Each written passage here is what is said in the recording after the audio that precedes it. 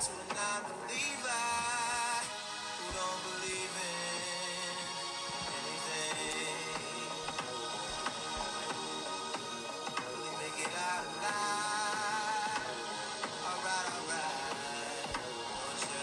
Alright. What's good, y'all, and welcome to another episode of the Amateur Like TIS podcast with your host, yours truly, Jai Shields, here on this Wednesday, May the 12th, or Thursday, May the 13th, depending on what day you're listening to this show, the year 2021.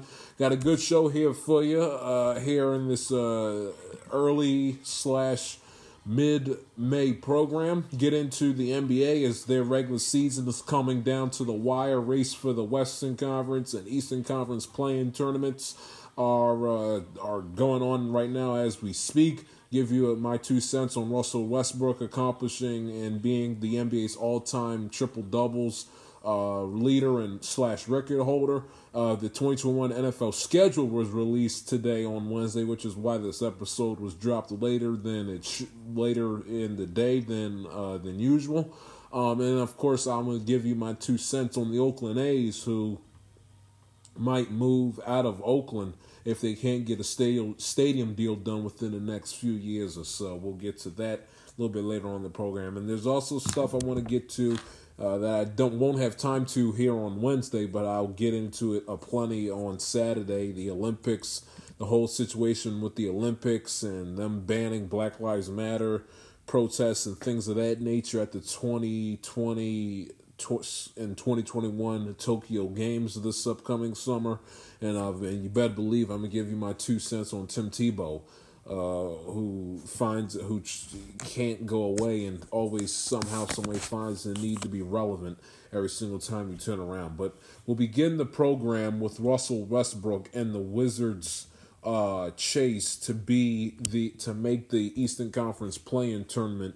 As far as the Washington Wizards are concerned.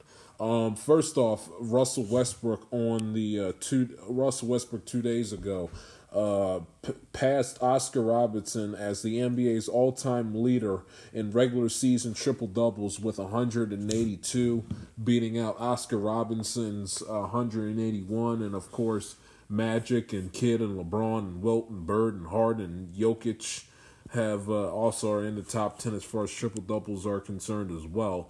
That game in which he passed Oscar Robertson on Monday on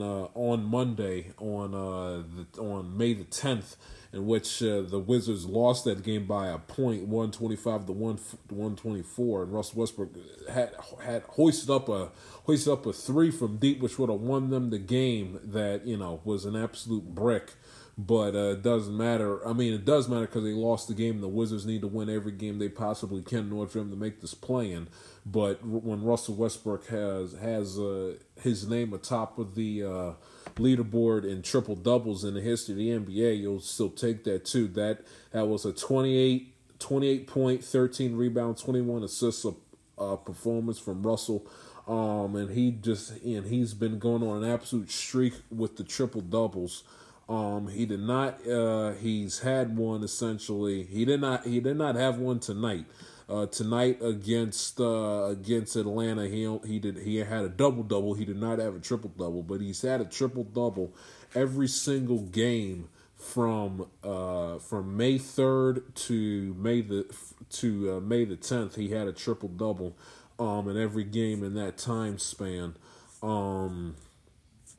He's a triple double king as far as the NBA regular season is concerned. Me personally, I think he's gonna go down, and he is the game's greatest regular season point guards. I mean, if you talk regular season on a night in, night out basis, God's going to give you his money's worth every single time he steps out onto the floor. Russell Westbrook's going to be that guy. He has his competitiveness and his effort and the edge that he has to go out to compete on a night in, night out basis, regardless what team he's on, whether it's the Thunder, whether it's the Rockets, and now the Washington Wizards. Every single night, Russell Westbrook laces up his shoes. He's going to go out there and give it 110% and give it everything he's got. fantastic facilitator. He spreads the ball around. He had 21 assists in that game against Atlanta on Monday. He had more assists than he did points against Indiana on last Monday, May the 3rd. He had 24 assists and only 14 points. And he put up, and he's also done a good job scoring the basketball too. He put up 42 points on May the 1st against Dallas. Put up 33 points against Indiana on the 8th on Saturday. Put up 28, and then 34 in back-to-back nights against Atlanta in a losing effort. But still, he's also done a decent job. Now, he shoots the ball 9,000 times. He took 28 shots tonight, 22 shots the game before, 26 against Indiana. So he takes a lot of shots. I grant you that, and his field goal percentage hovers around the 40% margin. That's also I have to say that too. But he's a phenomenal point guard and a phenomenal basketball player during the regular season. Where Russell Westbrook gets himself hurt historically and gets himself hurt as far as being in a discussion as one of the top point guards in the NBA right now, is the fact that come postseason time, he does not deliver the goods. Harden doesn't deliver the goods either, so he and Harden are kind of one and the same in that boat. Look at Kyrie, look at Jokic, look at Luka Doncic. Go look at the game's top point guards in the league. You can name right off the tongue, and you take a handful of guys in a big game. Steph Curry, Klay Thompson, they switch back and forth at the guard position. You take those guys in a playoff series, if not an NBA Finals, where your season's on the line. You take Steph, you take Klay Thompson, you take Luka Doncic, you take Kyrie Irving if he's on the right team. It doesn't have to be the number one guy. If he's the Robin and at the point he does a phenomenal job. You take those guys before you take Russell Westbrook as far as best of 7 playoff series during the springtime is concerned. He's a phenomenal basketball player from game 1 to game 82, or in this case, game 1 to game 72. But when it comes down to when seasons are on the line, when legacies are made, when it comes to that point where you got to separate the men from the boys, and who's gonna go down as that all-time great point guard in the NBA? Russell Westbrook every single time in the postseason, whether it's with Oklahoma City in that 3-1 lead with Kevin Durant that he helped Kevin Durant blue in 2016, whether it's when they fell flat on their face when he was a member of the Houston Rockets in many a playoff series, whatever it is. But when in a big game and in a big time playoff series, Russell Westbrook does not get his team and bring his team home.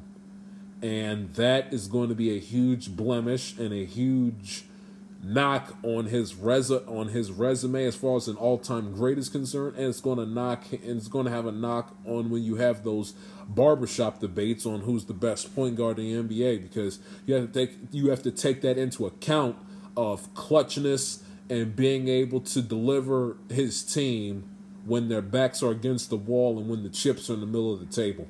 And Russell Westbrook, so far in his career, in the playoffs, and he's had many chances in the postseason, has failed to bring his team home. But again, should not take away the fact that he's done a phenomenal job with the triple doubles, and the fact that he's a phenomenal regular season player. But that's just it. He's a great regular season player.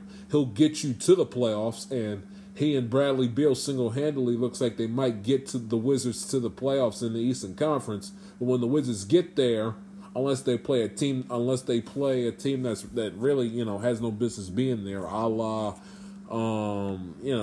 Indiana, who knows, Charlotte, who knows, but maybe even Boston after they've been sleepwalking a little bit the last few games or so. As far as the Celtics are concerned. But But you're in the playoffs to win a championship, and when it gets to that point where the Wizards, if they do win a playoff series or two, get past those weak opponents in the early rounds of the postseason, what are they going to do when they go up against, if they have to go up against the Philly or the Bucks or the Knicks or the Nets? What are they going to do then? Can Russell Westbrook get them over the top? And now, listen, no one in America expects the Wizards to go to represent the Eastern Conference in the NBA Finals. I get that, but still, his career up until this point is known as a guy that can put up all the triple doubles he wants. He can, you want a triple double from Russell Westbrook, middle of March, middle of February, middle of January. Regular season, game 1 through 82, he'll give you that. But his style of play does not work well and does not win you playoff series and does not win you championships in the long haul. Russell Westbrook's style of play, come playoff time, does not result in championship basketball. And that's not being unfair. That's not nitpicking. It's a complete, fair, honest, and accurate statement. The reason why you can't necessarily put him in that top 5 as far as point guards in the NBA are concerned, you have to take into account of what he does come playoff time when the games matter the most. And no one is going to care. No Thunder fan cared. No Rocket fan cared. And soon, if they make it that far, no Wizards fan will care about Russell Westbrook passing Oscar Robertson for NBA all-time NBA triple doubles list if he can't throw the ball off a boat into the ocean and they getting blown out in playoff games left and right. No one will care. No one will care. And in the big picture, those triple doubles will go by the wayside, because what will scream louder and what will gather more attention from the fans and from the media and so on and so forth is how he performs in big games and in playoff series. The triple doubles is nice and it's cute and it looks good on the stat sheet and it's going to look good sitting next to his little thing in the Hall of Fame. But what about what you did come playoff time? Because at the same time, as great as Russell Westbrook is as far as the regular season point guard is concerned, and getting a team competitive and being the catalyst of a competitive basketball team and getting them over the top to make it into the playoffs, as much as he's great at doing that, he completely disappears come playoff time. And that's something that's he's going to have to answer unless things change. Now, you can also make the argument that the triple-double thing is overrated. In today's NBA, the triple-double in today's NBA has become the no-hitter in baseball. It happens so often and so much and so frequently on a night-in, night-out basis, on a year-in, year-out basis, on a month-in, month-out basis, that it kind of loses its historical significance and charm. I get that and I understand all that, and anyone who makes that point, it's a fair and honest, valid point to make. But again, he's got to do something when the games matter most. And you can't win playoff series and you can't expect to get your team to a championship with 21 assists and you got 10 points. And you're supposed to be, and you're that team's number one.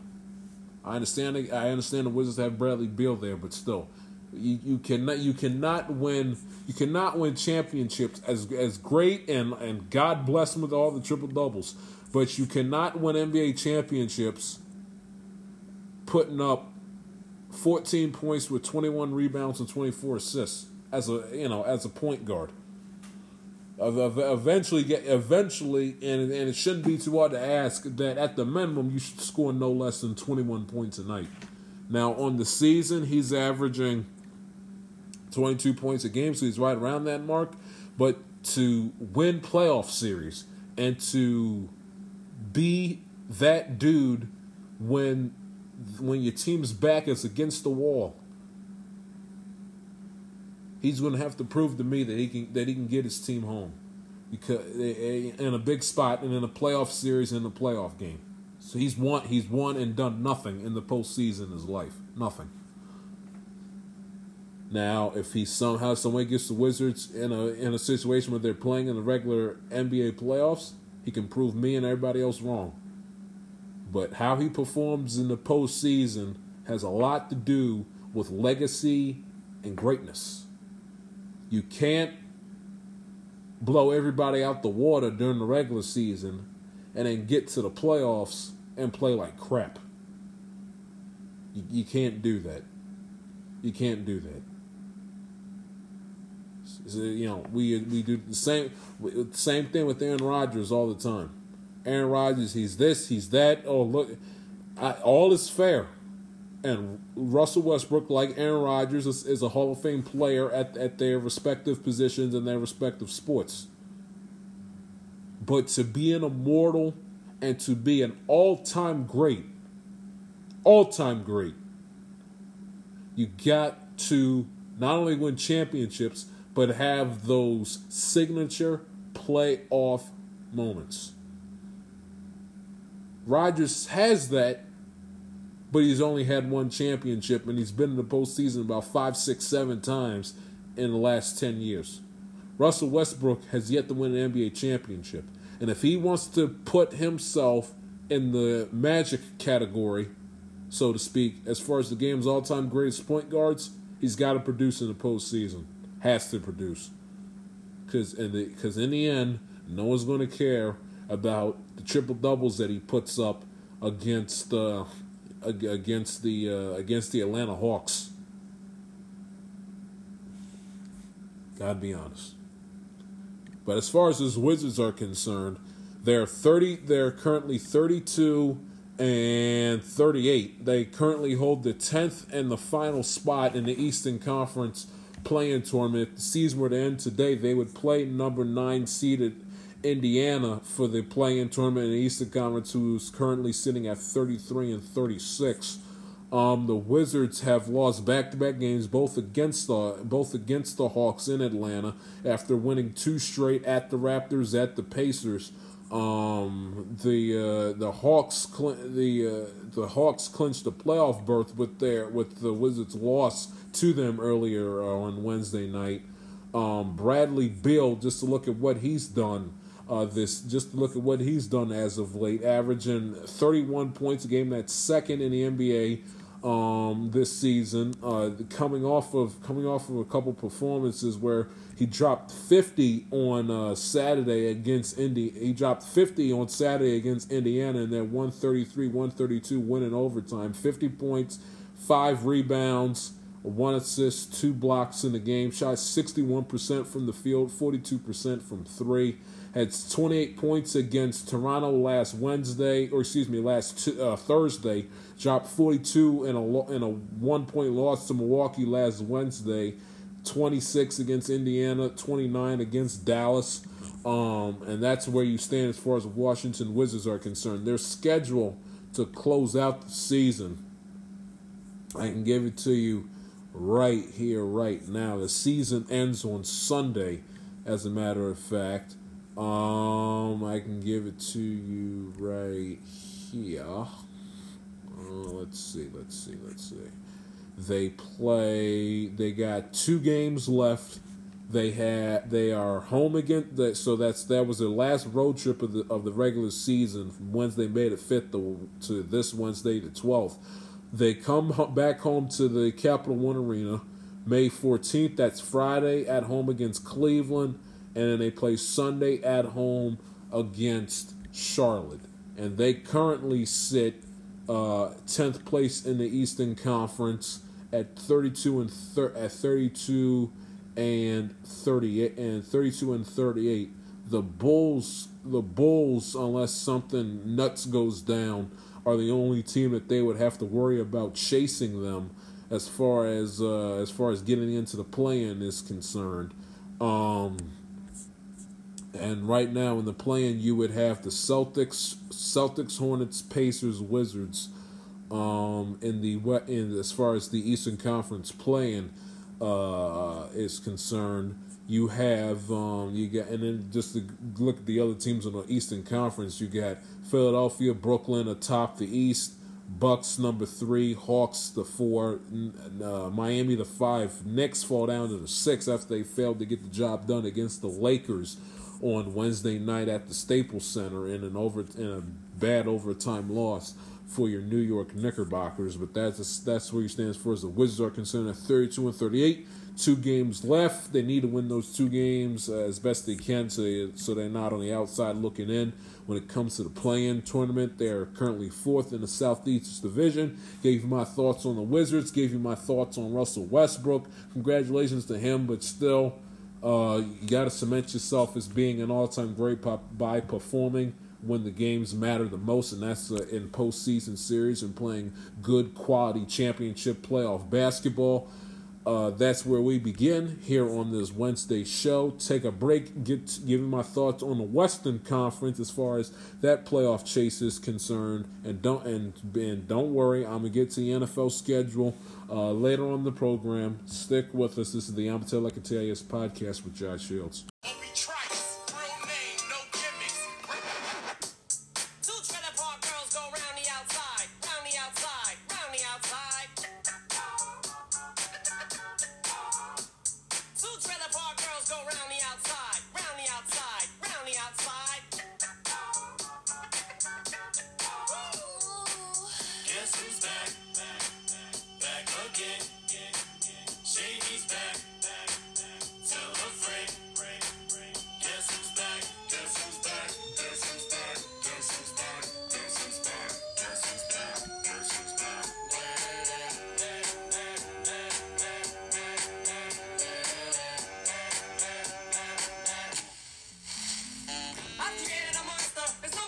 Welcome back to the I'm Telling TIS podcast. Switching gears now from the Eastern Conference and the Wizards to the Western Conference.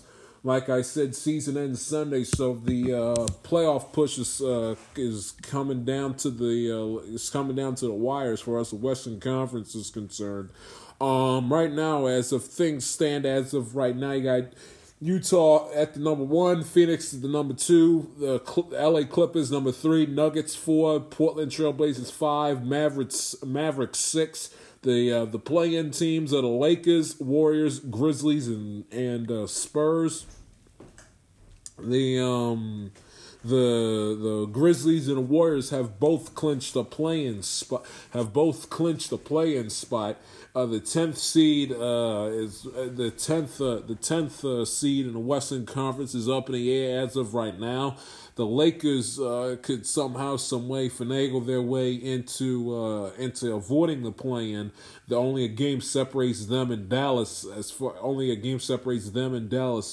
has the tiebreaker against the Lakers, but only a game separates them, Dallas, and Portland as far as the 5-6 in the Western Conference is concerned. Like I told you at the end of the last segment, that the Lakers took care of business in overtime against the New York Knicks last night. That would have been a night where the Knicks would have clinched a playoff berth for the first time since 2013. They ended up doing so on Wednesday night, so only got postponed. The celebration in New York only got postponed today. But Anthony Davis had a 20 point, 6 rebound, 4 assist performance. Monjay Drummond put up 16. He had 18 rebounds, 18 rebounds, 3 assists, and the 16 points for Los Angeles. Kyle Kuzma actually shot the ball well for a change, coming off the bench with 23 points. And really outside of Julius Randle, who put up 31. And Derrick Rose put up 27 off the bench. It was a very low scoring game. I mean, the Lakers only reached 100 plus points because of the fact that the game went into overtime on Tuesday night. But the Lakers took care of business against the Knicks 101-99. as they try to help their causes in trying to avoid the play-in as far as the Western Conference playoffs are concerned. But and then you got the Warriors who clinched the play-in spot along with Memphis. Memphis is 36-33, 3 games over 500. The Warriors are 4 games over at 37-33. The Warriors have won 4 straight, have won 7 out of the last 10. The Grizzlies themselves are on a 3-game winning streak as well. So it's going to be interesting to see if the Lakers can avoid the play-in. If the Lakers can avoid the play-in, and it'll be interesting to see if they end up making it and end up qualifying to play in that play-in tournament in the West, who their opponent will be. As of right now, you could have a very juicy, intriguing, and exciting and entertaining playing game regarding them and the Golden State Warriors. The Warriors currently hold the 8. Lakers hold the 7. Lakers are at 39-30, and Golden State's at 37-33. The loser of the 7-8 plays the winner of the 9-10, which as of right now at the time of this recording would be Memphis and San Antonio for the 9-10. The loser would play the winner of the 9 and 10. And the winner of that matchup would get the 8th seed and would have to go up against Utah in the Western Conference, who's currently sitting pretty at 50-19 as of right now. And the winner of the 7-8, which in this case as of right now would be the Lakers and Golden State. The winner of that game. And the winner of that matchup would end up going up against Phoenix in the first round, number 2 seed Phoenix, and would get the 7th seed in the Western Conference playoffs. But I'll tell you something. Right now. You would love it. Would absolutely love it. Now the game would be at 10 o'clock, 10:15, 10:30 at night, but you would love it. And if LeBron has no choice but to come back and play for this one, season's on the line, got to make the playoffs and try to defend your title. But you're a liar, and you're either a liar or you're not a basketball fan. If you were simply trying to tell me that Lakers versus Golden State, 7 versus the 8, the winner gets Phoenix.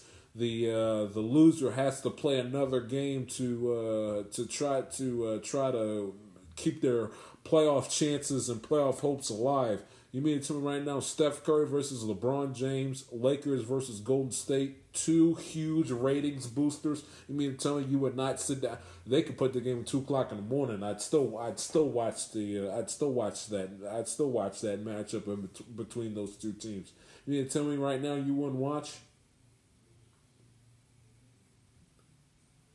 I mean, if you love basketball, and I understand the playing thing. It's gimmicky. It's not, they got enough. The NBA has enough teams in the playoffs already. Why in the world they need to add a few more? I get that. I understand all that. Less is more when it comes to having good quality playoffs. I get that, and I've made that point ad infinitum in the history of this program.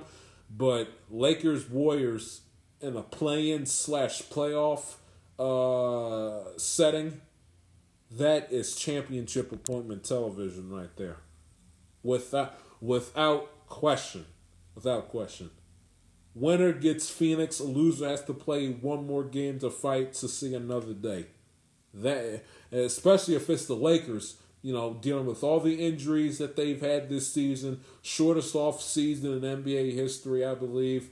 Having been crowned a champion in mid-October and have to turn around and play another season in late mid-December, and then having to go the long route and LeBron to do the impossible, go through this play-in tournament to try to make it back to another NBA Finals and try to defend the Lakers' championship title from 2020. That would be great basketball. And to make it even better, that you'll have fans in the stands too, which will give a little bit of which will provide some atmosphere and will provide some juice surrounding those two teams, other than playing in an empty arena in front of in front of a few dozen people down at the Orlando bubble in that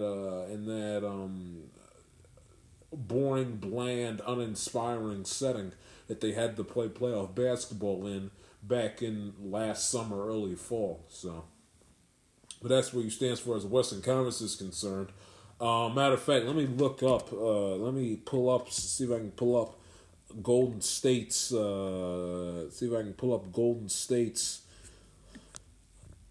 Schedule the last to wrap up the season. Let me see. Stand by here as we get Golden State together here. They got two more games. They play Friday Friday at home against New Orleans. That game's a 9:30 game on ESPN, and then they play Sunday at home against Memphis. So like I said, they've already locked up the play-in scenario. Let's see who the Lakers play to close out the year for Los Angeles. If they had a good gritty win in overtime against the Knicks on Tuesday night. Let's see. They are 9 games above 500 at 39-30. Kyle Kuzma decided to show up for a change and had a good performance. On Tuesday night. They got back-to-back Saturday, Sunday on the road at Indiana and at New Orleans to close out the season for the Lakers. So, be interesting to see how they do against those two opponents on the road to close out the 2021 NBA regular season. But really, the drama that you want and that you're going to have in the NBA. Essentially is going to come down to the 1 and the 2 because the Phoenix is only behind Utah 2 games as far as the top seed in the Western Conference is concerned. Whether or not the Lakers make the play-in or play or one of the first 6 teams to not have to go through the play-in and just play in the regular NBA playoffs, and to see whether or not, the 3 and the 4 between Denver and LA. But that's where your drama is. The 1 and the 2 is yet to be decided in the West. The 3 and the 4 isn't concrete, set in stone yet. And whether or not the Lakers have to play in the play-in or if they can somehow avoid it and play in the regular Western Conference playoffs. But that is where you stand as far as the Western Conference is concerned. The NBA gave you a little bit of an NBA feel here to begin the show. Take a break. Get to the 2021 NFL schedule that was released on Wednesday. Review it. Go over every team schedule that I deem is important. The the primetime TV schedules, the Christmas and the Thanksgiving, and all that good stuff is concerned. Yell and scream about the matchups that are getting put on primetime I don't like, and give you my thoughts on the 2021 NFL schedule as a whole. This is the I'm Telling TIS podcast. Back after this.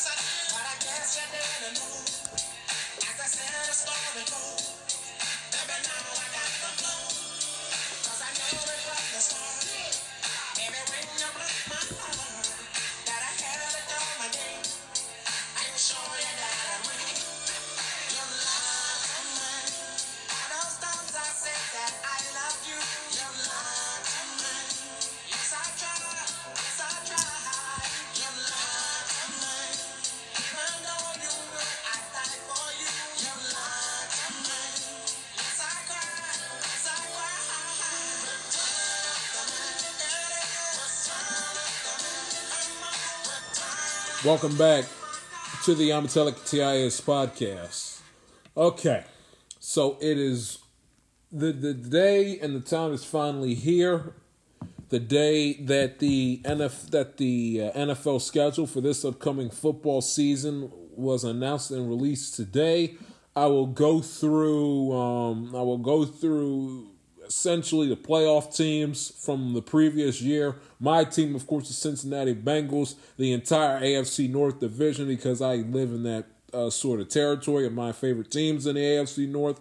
And I'll give you a schedule of a couple intriguing teams heading into this season. The Patriots being one of them, the Cowboys, the Dolphins are ones too. Of course, I will give you the prime time schedule, so Thanksgiving games, the Christmas games, and the entire Week 1 slate, and yell and scream if there's a game that I come across that I don't like. So here we go. Without further ado, let's jump right into it. The Bengals, my Cincinnati Bengals, they open up this season at home against a unusual opponent, to say the least. I mean, it apparently has not been that long since the Bengals opened up a season against a NFC North opponent. But considering we open up the season, first 2 games of the year, we got to play NFC North opponents, and and we don't play, and we get the Steelers earlier in the year. So I get that, so it's just a weird. I don't know. I mean, to know the formula that we were getting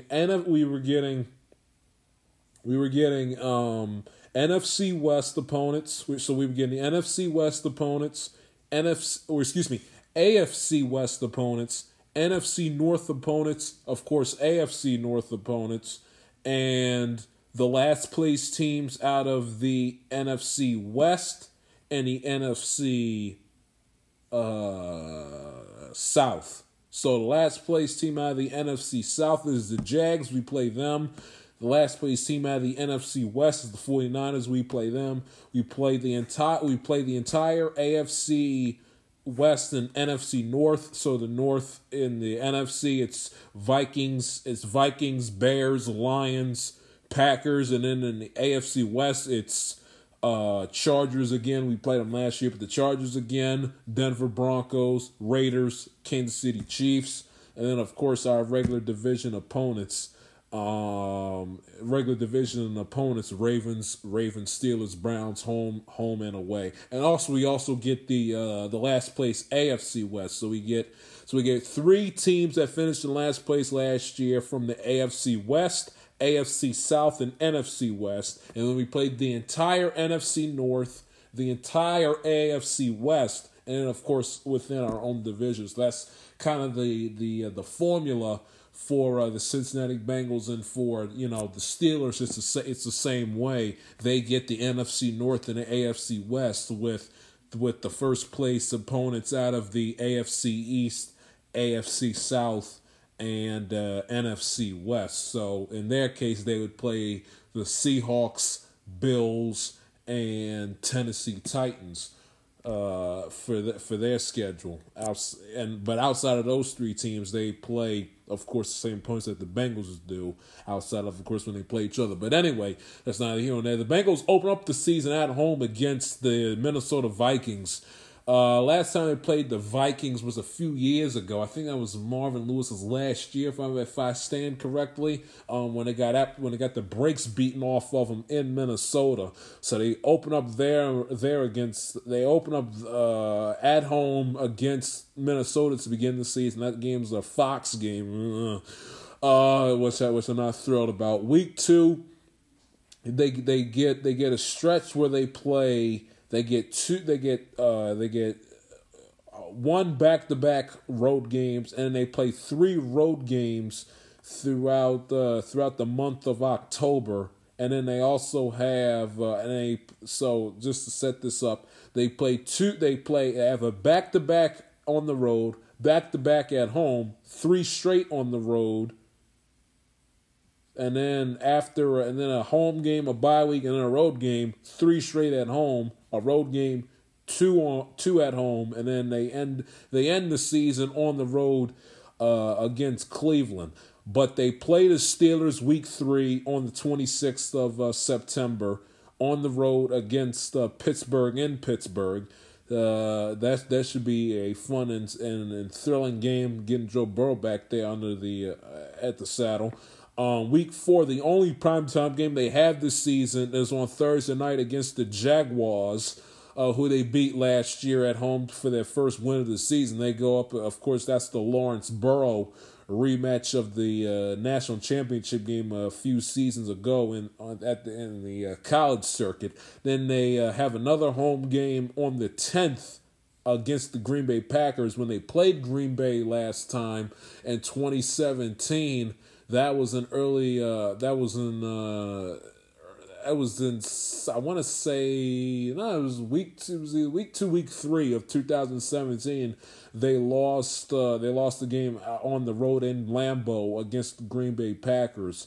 So they get to play them again this time at home on the 10th of October after that Thursday night game against the Jacksonville Jaguars. That game, honestly, that game depends on whether or not Aaron Rodgers is on the roster by that time. If Aaron Rodgers is on the team, if Aaron Rodgers is suiting up for Green Bay, I don't give us a chance. If it's Jordan Love, I like our chances against the Green Bay Packers on October the 10th. Then we hit the road trip, the 3-game road trip where we play the Packers division rival Lions.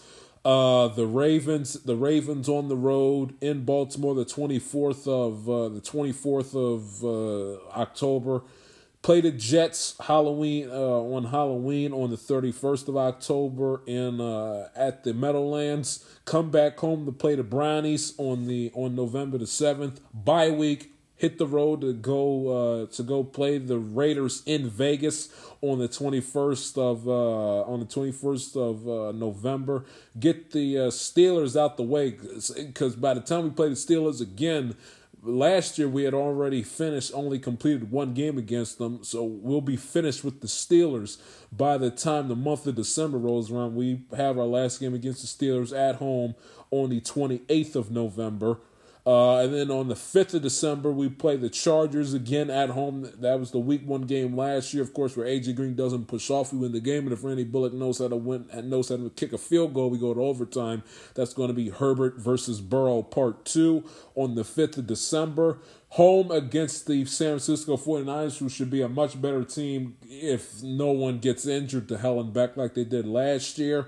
On the road against Denver.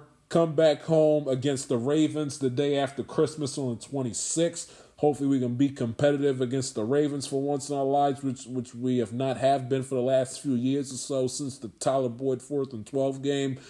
And then we play the big bad Kansas City Chiefs on the back end of the season. Depending on how things go with the Chiefs, that could be a winnable game because they rest everybody. Or it could be one of those miracle games, a la the Steeler game last year, where the Bengals absolutely play out of their mind and show Patrick Mahomes who's boss. That game is the second day of the new year on January the 2nd, and then of course week 18, which I still do not like, and is going to take some time getting used to on the road against Cleveland. So. And if you ask me right now, just add a glimpse in hindsight, and the Bengals get the extra game, of course, having to host San Francisco with the added week this year. If you ask me, just at a glance on paper, I think the Vikings game is winnable, and this is early May, so take it for what it's worth. The Vikings game is winnable. The Bears game depends on how well they can protect the Burrow and stop Khalil Mack, because if they let Khalil Mack go nuts and get Andy Dalton to come back home to Baltimore and get his revenge like he did last year as member of the Dallas Cowboys, or we go to Chicago, I should say, but still, that game probably has 21-17, 21-10 written all over it. So I'm not sure about the Bears game. The Steelers, who honestly, when it Bengals Steelers, who knows at this point? The Steelers are wishy-washy, and then the Bengals, you never know. Jaguars should be easy, not easy pickings. They got Lawrence behind. They got Lawrence at quarterback. But Jaguars, I expect to beat the Jaguars. Like I said, Green Bay depends on if Aaron Rodgers is in the Packers uniform or not. Lions should be easy pickings on the road. Ravens, I'd like to go to that game also too and see Joe Burrow up close and personnel in the new stripes. Ravens got to be competitive against them, and Baltimore not let Patrick Queen go nuts. Should beat the Jets. Zach Wilson not impressed. They gotta beat the Jets. Take care of business against the Jets.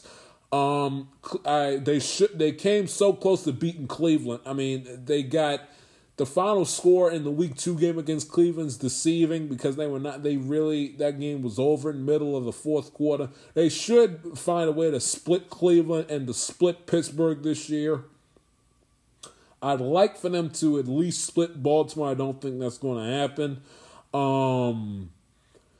Raiders, they should beat. I would hope they'd be able to beat the Raiders. I would hope they'd find a way to beat the Chargers that they came oh so close in Week 1 last year. 49ers should be better, like I said, unless they're injured to hell and back. Broncos, they should take care of business against, one would hope. Cleveland, like I said, with the split. Baltimore, you never know.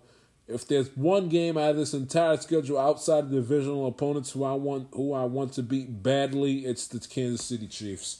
And you all know why. I should not have to explain myself with that.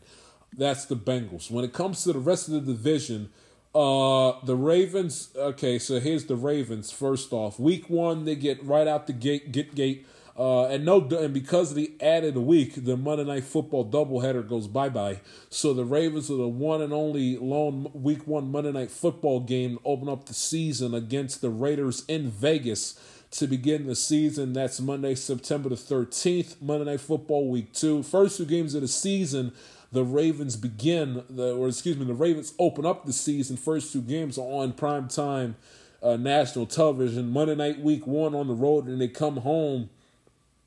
And then they come home and play Kansas City Week 2 again, this time on Sunday Night Football instead of on Monday night. So they come home and play Kansas City Week 2 on Sunday night. Hit the road and play back-to-back 2 games on the road. Week 3, September the 26th, and Week 4, October the 3rd against the Lions and then against Denver. That Denver game's at 4:25, by the way. Then they come back home, play a Monday night football game at home against the Indianapolis Colts. That's Week 5, October the 11th, and then they play the next week at home against the Chargers, Week 6 on the 17th of October against the Chargers. So if you go ahead and you look at it. And like I said, the Ravens, they play the same opponents the Bengals do, AFC West, NFC North, divisional opponents, and then second place teams in the NFC East, second place teams in the NFC East and AFC East and NFC West. I'm getting myself tongue-tied here. And the Ravens do not have a home game. They do not have a home Sunday game at 1 o'clock until Week 6 when they play the Chargers on October the 17th. Their first 2 home games of the year are night games on primetime television, Sunday night against Kansas City and then Monday night against Indianapolis. Home game, and then they get a 3-game home stretch. The Week 5, Week 6, Week 7. Week 7 they play my Bengals on the 24th. Bye week, Week 8. Week 9, they come home, so really it's 4 games in a row that they play with the bye week in between Week 7 and Week 9. They play another home game at home against the Vikings November the 7th. Hit the road to play the Dolphins Week 10, November the 11th on Thursday Night Football. Then on the road against the Bears in Chicago. Come home to play the Browns on Sunday Night Football Week 12, November the 28th. I believe that's Thanksgiving weekend, so the Sunday after, the Sunday after Thanksgiving. Week 13, they hit the road and play two in a row against divisional opponents. The Steelers, December the 5th, that's a 4:25 game. I would imagine that's a Romo Nance special for CBS. Week 14, December the 12th, on the road against Cleveland. Then they home against the Packers, Week 15. On the road in Cincinnati against the Bengals, Week 16. Home against the Rams, where they'll freeze their rear ends off the second day of the new year, 4/25, Week 17. Week 18, January the 9th, at home against the Pittsburgh Steelers. So the Ravens don't even begin their season series against Pittsburgh until December. Meanwhile, their first divisional opponent is the Bengals week 7. They don't play the Browns until week 12, and they play and of course they play the Steelers twice in the back end of the season. They play the Browns in a 3-week period. They play in week 12 at home, hit the road against the Steelers, and then go to Cleveland week 14. So they play the Browns in a 3-week period, in a 3-week time span between week 12 and week 14. And their first divisional opponent, like I said, is the Bengals week 7. They have 5 primetime games this season. Two Sunday night games, both at home against the Browns. Both are home games. One against Kansas City, another home game Sunday night against Cleveland. 2 Monday night games, week 1 against the Raiders, week 5 against the Colts. 1 Thursday night game on the road in the city of Miami. And then moving on to another team in the AFC North, that's Pittsburgh. Week one, they're at Buffalo. Week 2, they're home against the Raiders. 3, they're home against my Bengals. Week 4, they're at Green Bay in Lambeau. Home against the Broncos. Week 5, Week 6, home against the Seahawks. Bye week. Week 7, at Cleveland. Home against Chicago. Home against the Lions. At Los Angeles in SoFi, at my Bengals week 12, the 28th of November, home against the Ravens week 13, at U.S. Bank Stadium in Minneapolis week 14. That's a Thursday night game against the Vikings. Sunday game at home against the Titans. At Kansas City, 4/25 the Sunday, the day after Christmas, the 26th. Home against Cleveland, January the 3rd, and then at Baltimore to round up the season on the 9th of January 2022. They have 1, 2, 3, 4 primetime games. They got 2 Sunday night games. Home against the Seahawks, at Los Angeles and SoFi. A Thursday night game against the Vikings, and 1 Monday night game against the Bears in Week 9. That's where you stand with Pittsburgh. The Cleveland Brownies, they start the season on the road against Kansas City to get a little bit of a comeuppance from that divisional game last year, or should I say back in January. That game's at the Chiefs. That's a Romo Nance special for CBS. They open up the season against the Texans week 2, the 19th. Play the Bears at home. Then go on a road trip where they play the Vikings and the Chargers on the road. Come back home for a 3-week homestand, whatever you want to call it, against the Cardinals, Broncos, and Steelers. Weeks 6 through 8. With the Thursday night game thrown in against Denver, week 7 on October the 21st. At my Bengals and at the Patriots, weeks 9 and 10. Home against the Lions, week 11. Sunday night football at the Ravens, week 12. Bye week 13. Home against the Ravens again. Play the Ravens again, this time at home on the 14th. 15th, they're at home against the Raiders. And at Lambeau on Christmas Day, the 25th, week 17 against the Steelers at Heinz, and then close out the season against my Bengals. And the Browns get 3 primetime games, 1 of each, 1 Thursday night, 1 Sunday night, 1 Monday night. That's where you stand as far as the Cleveland Browns are concerned, as far as their schedule. Just to bounce around and give you a couple playoff teams, if you care. The Indianapolis Colts, they're home against Seattle to open up. They open up the season back to back with 2 games against NFC West opponents, the Seahawks and the Rams, weeks 1 and 2. Then they have a 3-game road trip where they play at the Titans, at the Dolphins, at the Ravens, September 26th, 3rd, and then a Monday night game against the Ravens on October the 11th. Week 6, they're home against the Texans. They get their first AFC opponent, their first divisional opponent in week 3. Matter of fact, let me go back with the AFC North. The Steelers' first divisional opponent is against Cincinnati, week 3. What a surprise. They do not play Cleveland until late October. Gave you where they stand as far as playing the Ravens. The Browns' first divisional opponent isn't until week 8 at home against the Steelers. They do not play the Ravens, like I said, until the back end of the season.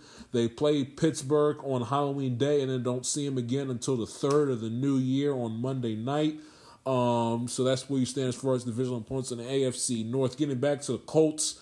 Week 7 at San Francisco, home against the Titans and the Jets and the Jaguars, so the 3 straight at home in a row. At Buffalo, home against the Super Bowl champion Buccaneers. At Houston, bye week 14, and then play the Patriots week 15 at home. At the Cardinals Christmas Day, week 16, home against the Raiders, week 17, week 18, at sunny Jacksonville, Florida, close out the season on January the 9th. Buffalo, home against their first divisional opponent, is right out of the gate, week 2 at Miami. They open up the season against the Steelers, like I already mentioned. They're at the Dolphins, home back-to-back against Washington and Houston. Matter of fact, let me go see the Colts primetime games. Matter of fact, just whizzed right through that. They get 49ers week 7, the 24th, 3 against the Jets, and then the thanks. So they get 1, 2, 3, 4 primetime games this season, the Indianapolis Colts do. Before I go any further, let me count the Bills, their primetime games.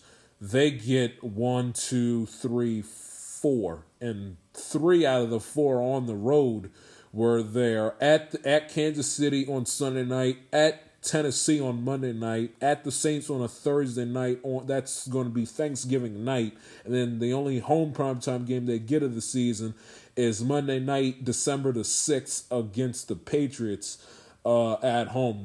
And then let's just move on from where I was. Like I said, at Kansas City, back-to-back primetime games, Sunday night, Monday night, Kansas City and Tennessee.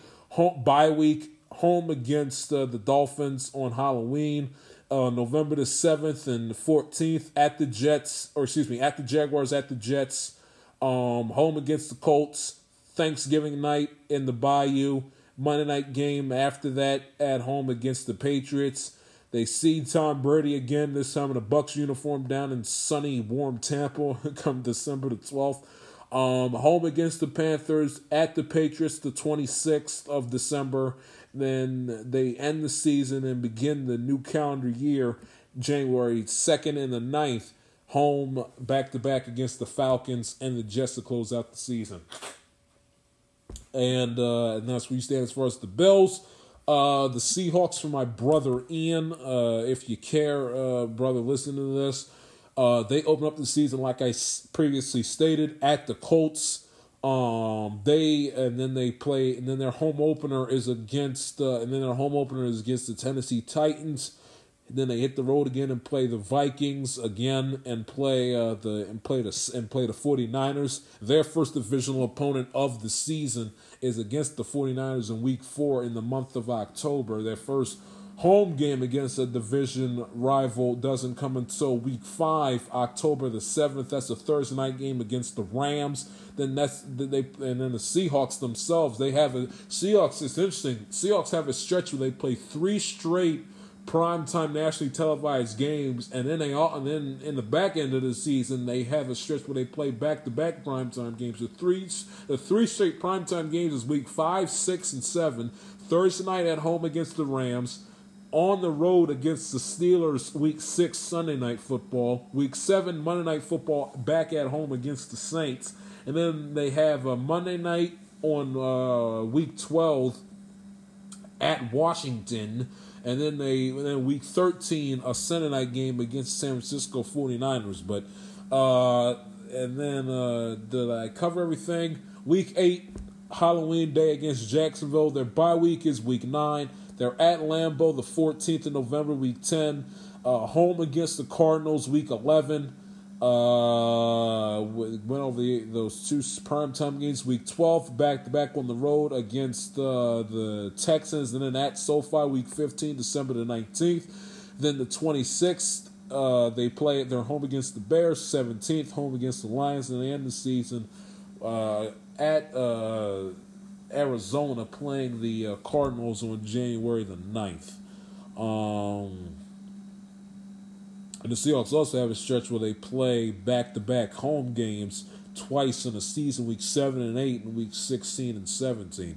But the first 6 weeks of the season, the Seahawks only have 2 home games. And throughout the month of September, they're only home once. And let's see, their first division opponent is San Francisco. And they do not play the Cardinals until the back end of the season. They don't play the Cardinals for the first time until mid-late November. And by the time they play the Rams, and by the time they play the Rams and the Cardinals the second time, they will have already finished up their season series against the 49ers. So that's what he stands for. As the Seahawks are concerned, the Washington name redacted for Coach Ireton and Brendan. Our two pals, they open up the season at home against the Chargers week 1, and then they have a 3-game road trip week 4. I'm reading. They have it left to right. I apologize. I'm getting myself all discombobulated. They open up the season 2 home games. Their first divisional opponent of the season is against the Giants week 2. That's a Thursday night game, the first Thursday night NFL Network Thursday night game of the year. That's the 16th. They're at home against the Giants. Week 3, they go and play Buffalo back-to-back. So they have back-to-back at home, then back-to-back on the road. On week 3 at Buffalo, week 4 at the Falcons, and then they have a back-to-back at home as well. Weeks 5 and 6 at the home against the Saints, home against the Chiefs. Then hit the road back-to-back at the Packers in Lambeau, at Denver, Halloween. Home against the Super Bowl champion Buccaneers in the rematch of the wild card game back in January. Then they hit the road and play Carolina in Carolina week 11. Home against the Seahawks on Monday Night Football week 12. At the Raiders in Vegas December the 5th. Home against the Cowboys December the 12th. At the Eagles week 15. At the Cowboys, week 16 to 26 on Sunday night. Then against the Eagles, week 17 at home, last home game of the season. And they finish up the season on the road at the Giants, week 18, January the 9th. So they play one division. So look at this with Washington. They play one divisional opponent in the first 3 months of the season, in September, October, November. One divisional opponent throughout the first three months of the season, and that's week 2 at home against the Giants. From week 14 to week 18, they finish up the season against divisional opponents. They play the Cowboys twice, the Eagles twice, and they end the season with the Giants on the road against the Giants. And they do not play the Dallas Cowboys or the Eagles until mid-December. They do not play the Eagles nor the Cowboys until mid-December.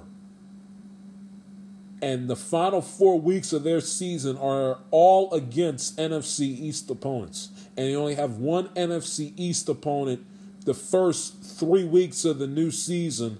and that's week 2 at home against the Giants. In that time span, they play the first place team out of the AFC East. That's the Buffalo Bills. They play the entire AFC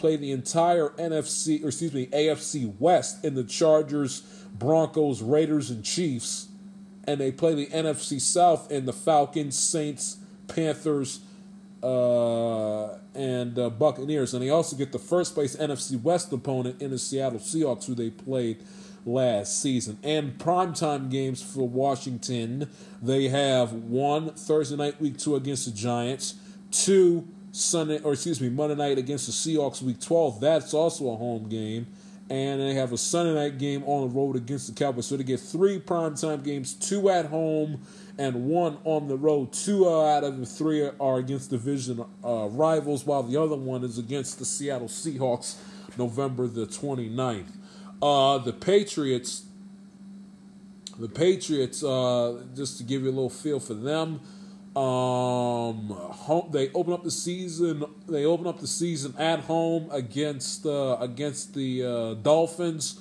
Then they hit the road against the Jets. Home back-to-back against the Saints and the Buccaneers. Tom Brady returns home. That's going to be a Sunday night game for NBC. On the road against the Texans. Home against the Cowboys. Home against the Jets. At SoFi against the Chargers. Then they fly back east on the road and play the Panthers in Charlotte. Home against the Brownies. Thursday night game against the Falcons, November the 18th. Home game against the Titans.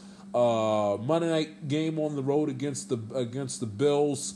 On the road against the Colts. Home against the Bills. Home against the Jaguars. On the road against the Dolphins. The Patriots get 1, 2, 3 primetime games this season. 1 Sunday night, 1 Thursday night, 1 Monday night. The lone home primetime game is the Sunday night game against against the Buccaneers, October the 3rd. Then they have 2 primetime games in a 3-week period. Thursday night against the Falcons, and then with a regular Sunday 1:00 game against the Titans in between. And then they play December the 6th on the road against the Buffalo Bills on Monday Night Football, December the 6th. Let's see here. Could live without the Dolphins schedule. If you care, you can look up the Dolphins.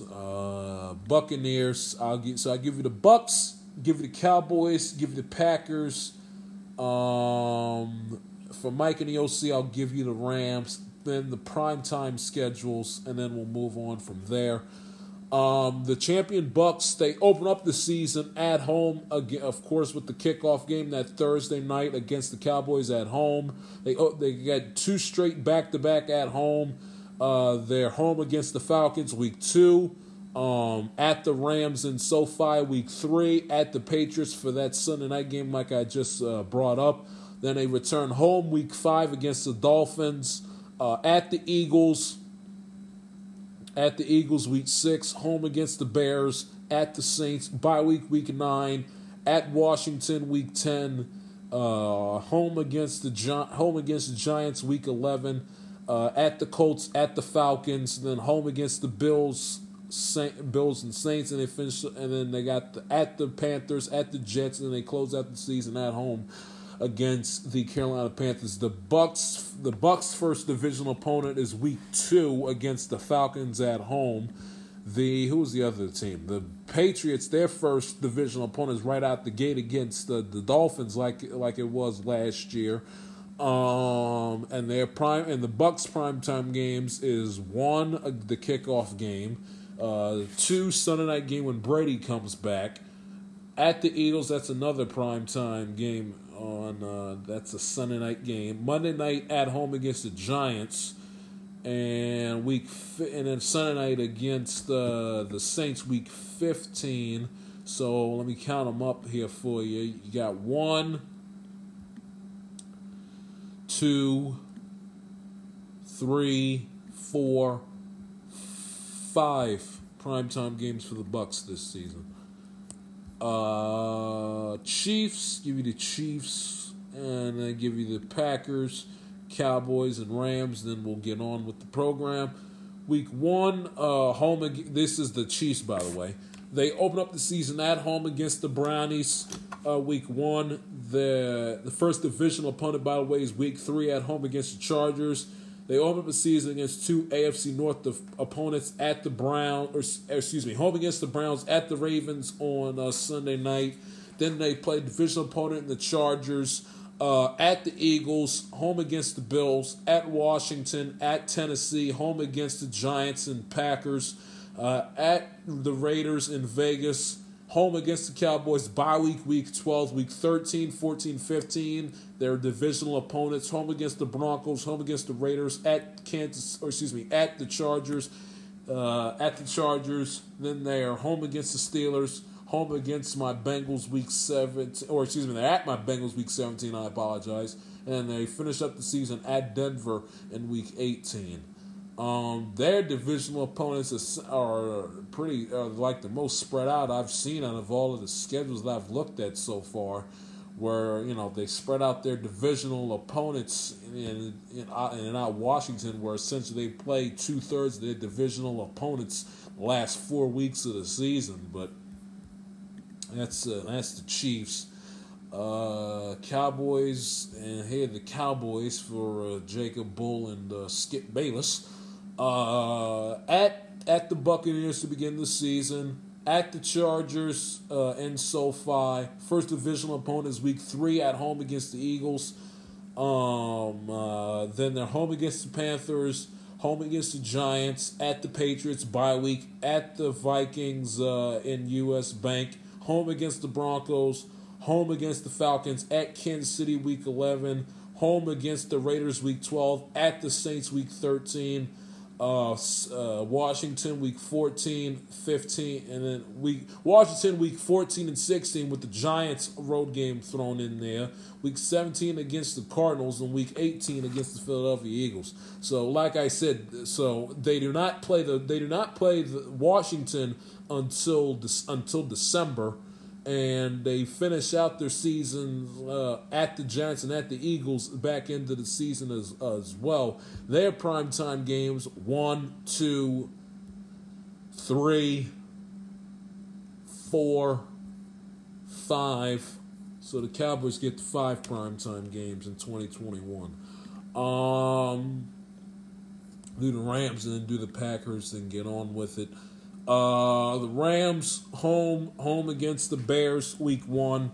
Then they're at the Colts, home against the Bucks, home against the Cardinals, at the Seahawks, at the Giants, home against the Lions, at Houston, home against the Titans, at San Francisco, bye week 11, at Green Bay and Lambeau, home against the Jaguars week 13. At Arizona week 14, home against the Seahawks week 15, at the Vikings, at the Ravens back-to-back week 16, 17. Then they close out the season at home against the 49ers. Their primetime games for the Rams, they get 1,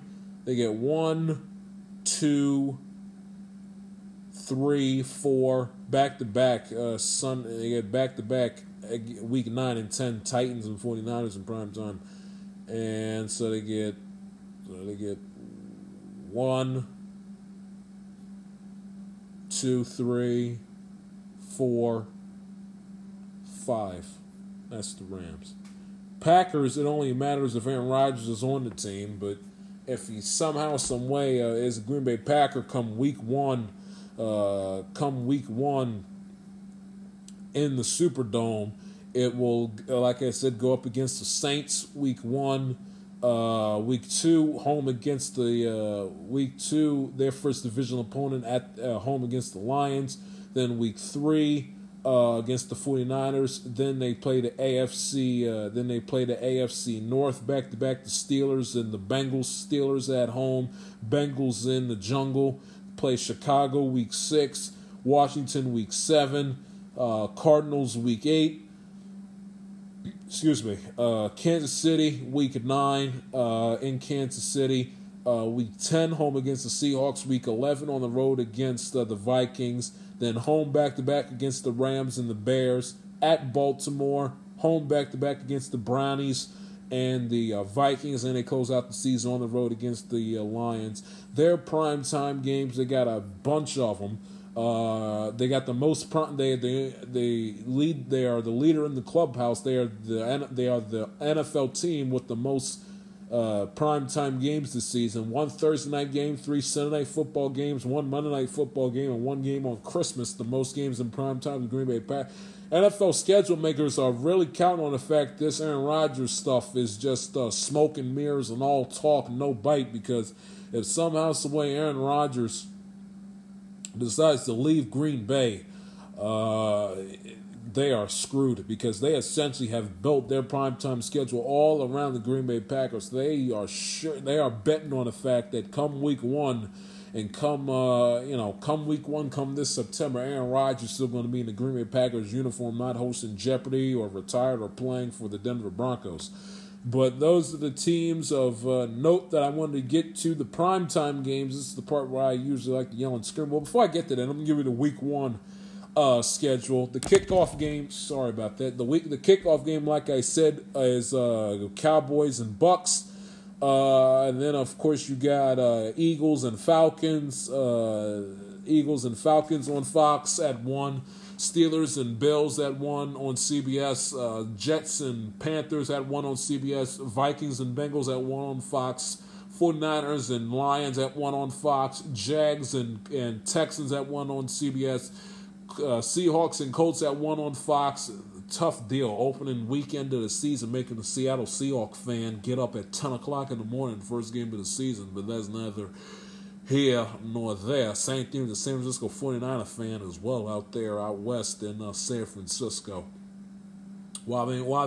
It's funny. They make the Seahawk and the 49er fan get up at 10 o'clock in the morning. Yet the Dolphin and the Patriot fan, 2 teams that play on the East Coast, have to wait till 4:30 in the afternoon for their 2 games to start. Absolutely unbelievable. Cardinals Titans 1 o'clock on CBS. Chargers Washington 1 o'clock CBS. Browns and Kansas City 4:25 CBS.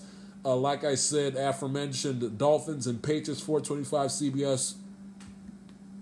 The Packers and Saints 4:25 on Fox, and the Broncos and the Giants 4:25 on Fox. And in a Monday night game, like I said earlier, Ravens and Raiders to open up the season. That game is also going to be on ABC as well. I always have one thing to scream and yell about, so the NFL either must listen or they're psychic. Why in the world are they going to give us, to begin the Sunday night football season, the Bears and the Rams? I mean, why? I mean, you gave us the Rams last year, week 1, to show off the fancy little new stadium, SoFi, with the Cowboys. What? So what? So we get to see what SoFi looks like with fans in it? If you want to see what SoFi looks like with fans in it, pick up Madden. My gosh. There's nothing exciting and there's nothing thrilling and there's nothing intriguing that's worthy of prime time than watching Andy Dalton and Matt Stafford play football at the quarterback position. Justin Fields ain't starting. Week 1. Andy Dalton's starting.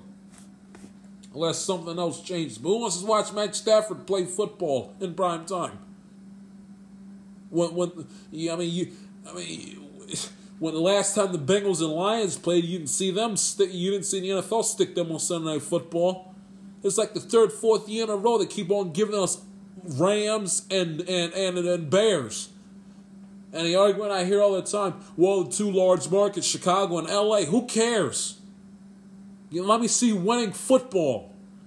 And don't give me the market garbage, because the Green Bay Packers and small little Green Bay, Wisconsin have the most primetime games this NFL season. So don't sit there and give me the market garbage when they literally gave the smallest market. Now it's one of the biggest brands in the NFL, but they gave the smallest market, quote unquote, the most primetime games this season.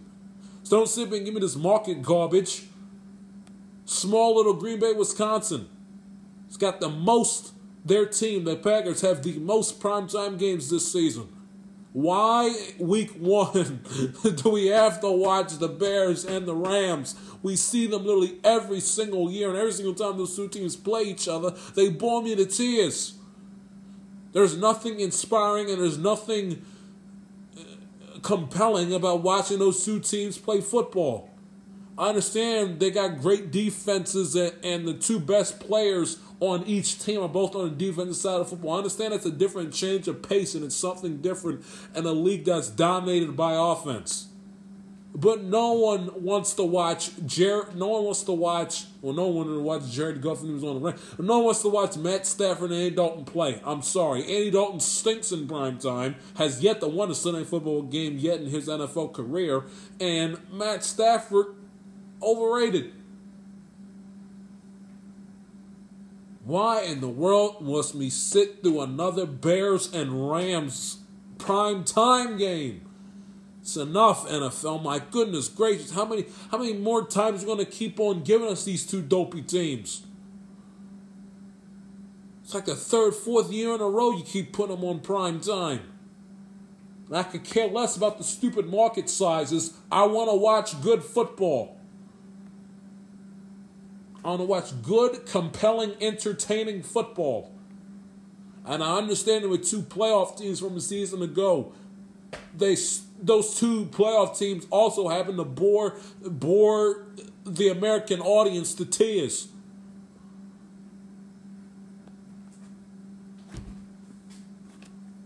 Why? So we can see what SoFi Stadium looks like with fans in it? Nobody cares. My God almighty, nobody cares. My goodness gracious. The two Christmas games this season, Browns and Packers at 4:30 and the Colts and Cardinals at 8:15. Those are the two games on Christmas Day. They added that with the added sex. That's the only thing that I like about this extra game, that they give us an extra game on Christmas Day, trying to blow up the NBA spot. But you know the NFL don't care, and rightfully so. It gives me some NFL to watch when all the Christmas games from this past Christmas stunk. They all were blowouts. And then Thanksgiving, the NFL's day, that's the 25th of November, in case you want to know what day Thanksgiving is this year. The 12:30 game is Bears and Lions. That game's on Fox. They throw an AFC team in the mix when they play. It's Raiders and Cowboys on CBS at 4:30, and then so they got two AFC teams this year: the Raiders and the Bills. And they put the Saints on Thanksgiving again when they take on the Buffalo Bills on the nightcap on NBC. Then here the prime time schedule. Let me see if I got anything to scream. Let me see if I got anything to scream and yell about here. I'll give you a Monday night schedule first. Week one, like I said, is Ravens versus Raiders. Is Ravens versus Raiders. Week 2, Lions and Green Bay. Really, we're putting the hapless Detroit Lions, and the game's going to be completely blown up if Aaron Rodgers isn't on the team. Like I said, they are really putting all their eggs in one basket. Week 2 of the season, you're going to give us Lions and the Green Bay Packers. Are you kidding me? Week 3, Eagles and Cowboys. All right, fine. Week 4, Raiders and Chargers. I can live with that. Week 5 is good. That's Colts and Ravens, by the way. Week 6 is good. Bills and Titans. Week 7, all right. Saints and Seahawks. Week 8. Giants and Kansas City. You could do a little. I understand it's week 8 is they. I can see right through their thinking with week 8. It's New York City and Patrick Mahomes. You get good ratings. That's basically their formula for putting that game on Monday Night Football. The problem is that formula it may create a great rating, but it won't create a great football game. I'll pass on that one. And then they stick the Bears on a Monday Night Football when they play the Steelers. Oh, it's okay. All right, fine. Rams and 49ers isn't terrible. They're giving us the Giants and the Buccaneers again. It was a good game when those two teams played the night before Election Day. You get the champs on, so I can live with that one. Week 12, Seahawks, Washington. That's fine. Week 13, Pats and Bills, fine. Week 14, I can live with that. Week 15, no. Vikings and Bears, when those two teams played each other last year in Soldier Field last year, the game was unwatchable. This one will be the same thing. Dolphins and Saints. Close out the season with a strong one. Browns and Steelers. So one game I despise. It's the Lions and Packers. A game I could do without. Giants and the Chiefs and the Giants and the Buccaneers. And I could also do without, and I also despise the Vikings versus the Bears. No, thank you. That's Monday night. The Sunday night schedule, Week 12, like I already screamed and yelled about, Packers and Rams. Week two, and Week 3 are good. Week 3, like I said, is only good if Rodgers comes back. Week 2, have a chance to see if the Ravens can get over the hump against Kansas City. Week 4, it's Brady's return to Foxborough. Week 5, rematch of the AFC Championship game. Week 6, Steelers and Seahawks should be good. Week 7 should be good, Colts and 49ers. Week 8 is okay, not the greatest matchup you can give me. Week 9 is all right. Week between the Titans and the Rams. Week 10, Chiefs and Raiders is okay. It was a good game when those two teams played each other on Sunday night last year in Vegas. Steelers and Chargers, Thanksgiving game's all right. Week 12 should be an all-time classic. Week 13 should be good. 14, I'll pass again, especially if regardless if Aaron Rodgers stays or goes. I'm sick of seeing the Bears on my TV screen play football. Especially against the Green Bay Packers, who they always lose to Week 14. I can do without that game as well. Saints and Bucks isn't going to have the same feel because Drew Brees is retired. I can do without that on Sunday night. Washington and Dallas will all be compelling if Washington will be in the thick of things come Week 16.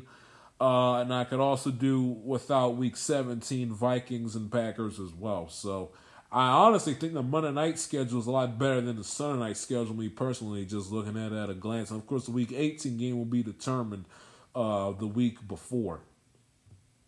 The Thursday night game, I can give you Thursday night football games. Week two, Giants and the Washington. Then they got Carolina against the Texans, Burrow versus Lawrence. The first game on Fox is the Rams and the Seahawks. So that's Week 5. Week 5. And then they got the game. Sunday at 9:30 from London. I can't stand those games in London. I need to get rid of them. Enough of the games in London. NFL Way Place. Between the Jets and the Falcons. And then they got Bucks and the Eagles, Broncos and Browns, Packers and Cardinals, Jets and Colts, Ravens and Dolphins, Pats and the Falcons rematch Super Bowl 51, the Cowboys and the Saints, Steelers and Vikings, Chargers and Chiefs, Matchups to be announced on the Saturday of December the 18th, week 15. Then Thursday night, again, San Francisco and the Titans, Browns and Packers, and then the last ever Thursday night game on Fox. And then of course the Colts and the Colts and the Cardinals on Christmas night. Let's see. I could do without. That game's never mind. I could do without. I could do without Week 3's matchup, the Panthers and the Texans. I could do without. That's really the only one. The other games are serviceable just on the outside looking in. We haven't started the season yet, and it's only early May, but the other games are on paper as of right now watchable. So no one schedule sticks out as too great or too bad. I think the best one, I'd have to give the edge to Monday Night Football. But and then Sunday night and then Thursday night. But there you have it. Just that segment alone, nearly an hour breaking down the NFL schedule. But there you have it. Take a break. Come right back. Give my thoughts on the Oakland A's on their whereabouts as far as their future is concerned after their days of being in the Coliseum are up. This is the Amatelica TIS podcast. Back after. Welcome back to the Amatelica TIS podcast. Ending out the show with an item I want to get on the board here before we say goodbye, and that is the fact that Major League Baseball came out earlier this week and basically told the Oakland A's that if they don't get this new park done in the Oakland area, in the waterfront area, so on and so forth, that they are gonna have to relocate and move out of Oakland if they can't get a new stadium deal done with the city of Oakland, saying that they essentially can no longer play in the dump that is the Oakland Coliseum for too much longer. So the Oakland A's essentially have to get a deal done with the city of Oakland, or have to pack up ship and move someplace else to a city that's going to give them a brand new ballpark. Me personally, and I hate it when teams relocate. I hate it. I'm all for expansion and expanding the league and creating new team. I like that. I like that element. The new team, new history, new logo, new coach, new this, new that, new city, new fan base, another, this, that, and the other.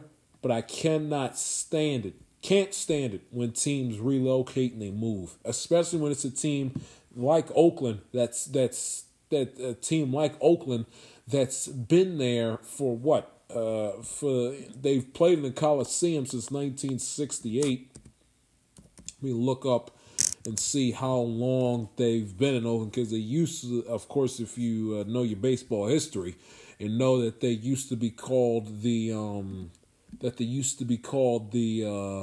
not called, but they used to be in Philadelphia. They were in Kansas City they were in Philadelphia from 1901 to 1954, and Kansas City from 1955 to 1967. So they've been in Oakland since 1968. That's 53 years. 53 years they've been in that city. And I'd hate for the city of Oakland, who lost the Warriors to the city across the bay, San Francisco. They lost the Raiders to Vegas, and it'd be a shame to see them lose their only professional sports team they have in the A's to, whether it's Vegas or somewhere else. I'd hate to see them lose that, and I basically go from having 3 teams down to 0 within a few years' time. I'd hate to see that happen to the city of Oakland and their sports fans. I can't stand it when teams relocate and they move. It makes me sick. And I'm coming on here, and the A's need to stay in Oakland, for not just for the fact that they've been there for the last 53 years or so. They also need to stay there because they are all that city has as far as professional sports. The A's need Oakland as much as Oakland needs the A's. They've been there for generations. Got a lot of history there. Their World Series, their World Series championships, what they did in the 80s, whole 9 yards. The 2002 A's with that ridiculous then American League setting or a winning streak that they had back in 2002. The whole aura around that and Billy Beane and Moneyball. They need to stay in Oakland. And I've heard a lot of talk from many people talking about where the A's should go if they can't get a deal done. And me personally, and it's just me talking, I need physical proof. I need evidence that cities that I've heard on sports talk radio, the internet, and where it's social media and everywhere else, I need physical proof. I need numbers. I need charts. I need stats. I need physical, valid proof that cities such as Nashville, Portland, Charlotte, and Las Vegas can support not just a Major League Baseball team, but can support it for generations. Generations down the road. Generations down the road. Oakland's been there since 1968. Okay, eventually, and this is how I feel with the Raiders. Eventually, it's gonna the aura of newly being in Vegas is gonna wear off on the Raiders because of the fact that they belong and their history lies in two cities: Los Angeles, which is where if they had to have relocated out of Oakland, they should have went there instead of Vegas. They should have went. The two teams that should be in Los Angeles as of right now, if I was running the NFL, would be the Rams and the Raiders. Why? Because they have history. Because they have history and they have a bit of a fan base, and you can't tell their respective franchises' history without including their time in Los Angeles. The Raiders is in Oakland. They're in Los Angeles. Eventually it's going to wear off. Eventually it is. But I need physical proof that Nashville, Portland, Charlotte, and Vegas, just to name a few, can support an MLB team for generations. Teams such as locations and cities such as Nashville, Portland, Charlotte, and Vegas, they don't need a team that's had its roots and has had its history made elsewhere and have them essentially relocate to another city because it looks nice and they'll give them a ballpark. Those cities don't need that. Those cities should be expansion cities. Those cities should get brand new teams, not teams that have made their history and have their roots in a totally separate city. That when you watch them play in a new city on TV, you say to yourself, that's whatchamacallum's team. That's not, for example, Nashville's team. For a perfect example. Why do you think, and people say all the time, well, they can support a baseball team. They can support the Oakland A's. I mean, look, and the first example they always give is look at the Vegas Golden Knights.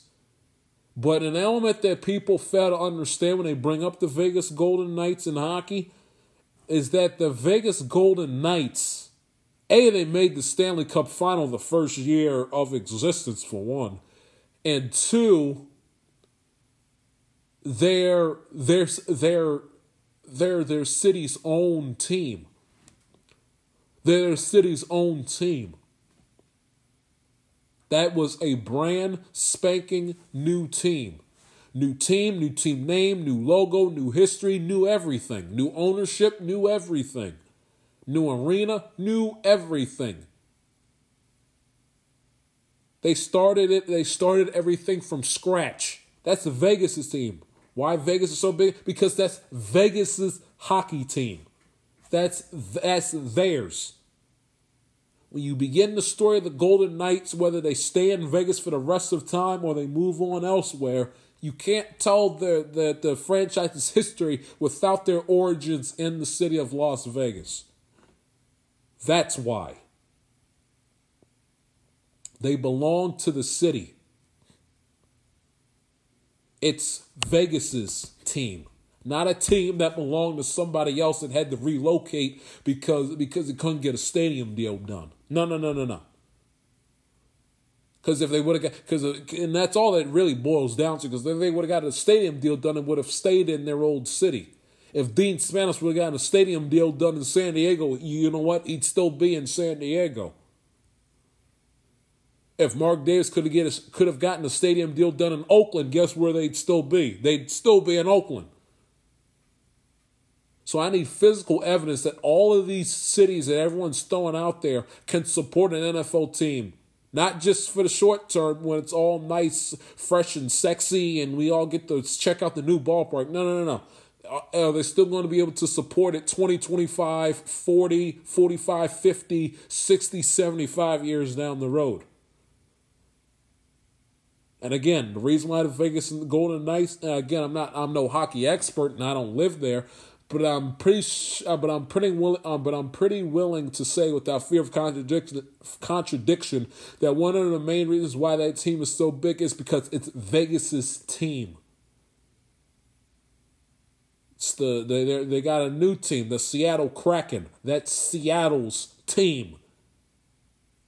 They didn't move from another city. That's their team. They started from scratch. So it's going to have that bond with the city because it's ours. Not something that was taken from somebody else and plopped in someone else and was plopped in their lap and they essentially have to adopt it. It might be a screwed up analogy, but I put it to you like this. You feel, now I'm not saying that you don't love your kids equally, but you feel a certain sense of pride and the love you have for a kid that's biologically yours. Now, again, I'm no parent, but I'm just saying this from an outside perspective. I would imagine a parent may not love if they have like a blended family, they don't love their biological kid more, but they probably feel either more closer to them or they may feel something that they don't with their adoptive kid as they would their biological one. Why? Because it's theirs. Their DNA, their story, their origin story. It came from that parent. It's theirs. You can see yourself in that kid. Not to say that you don't love a step kid or love an adoptive kid, but at the end of the day, it's just not the same. Because that adoptive kid or that person's stepchild belonged to somebody else before you had an opportunity to love it and embrace it as your own. It's the same thing with relocating these teams. Sure, Vegas may open up the Raiders with open arms and love them and accept them as if they've been there their entire franchise history. But the bottom line is, no matter how much Vegas loves them, they have a more closer knit of a tie and they're more beloved and have had more special moments with the cities of Oakland and Los Angeles. And that's how I feel about this situation with the A's. I pray to God that they don't move, that they stay in Oakland.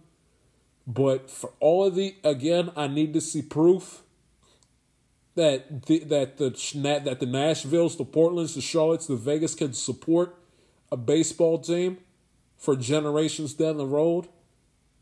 And also, those cities in particular who have never had MLB, who have never had an MLB team within their respective cities, In my opinion, they need expansion teams, not old teams that have had their roots tied down from somewhere else. That's me. And honestly, before any of the Montreals, the Portlands, the Charlottes, the Vegas gets a team, basically baseball needs to make sure that Montreal gets their team back too.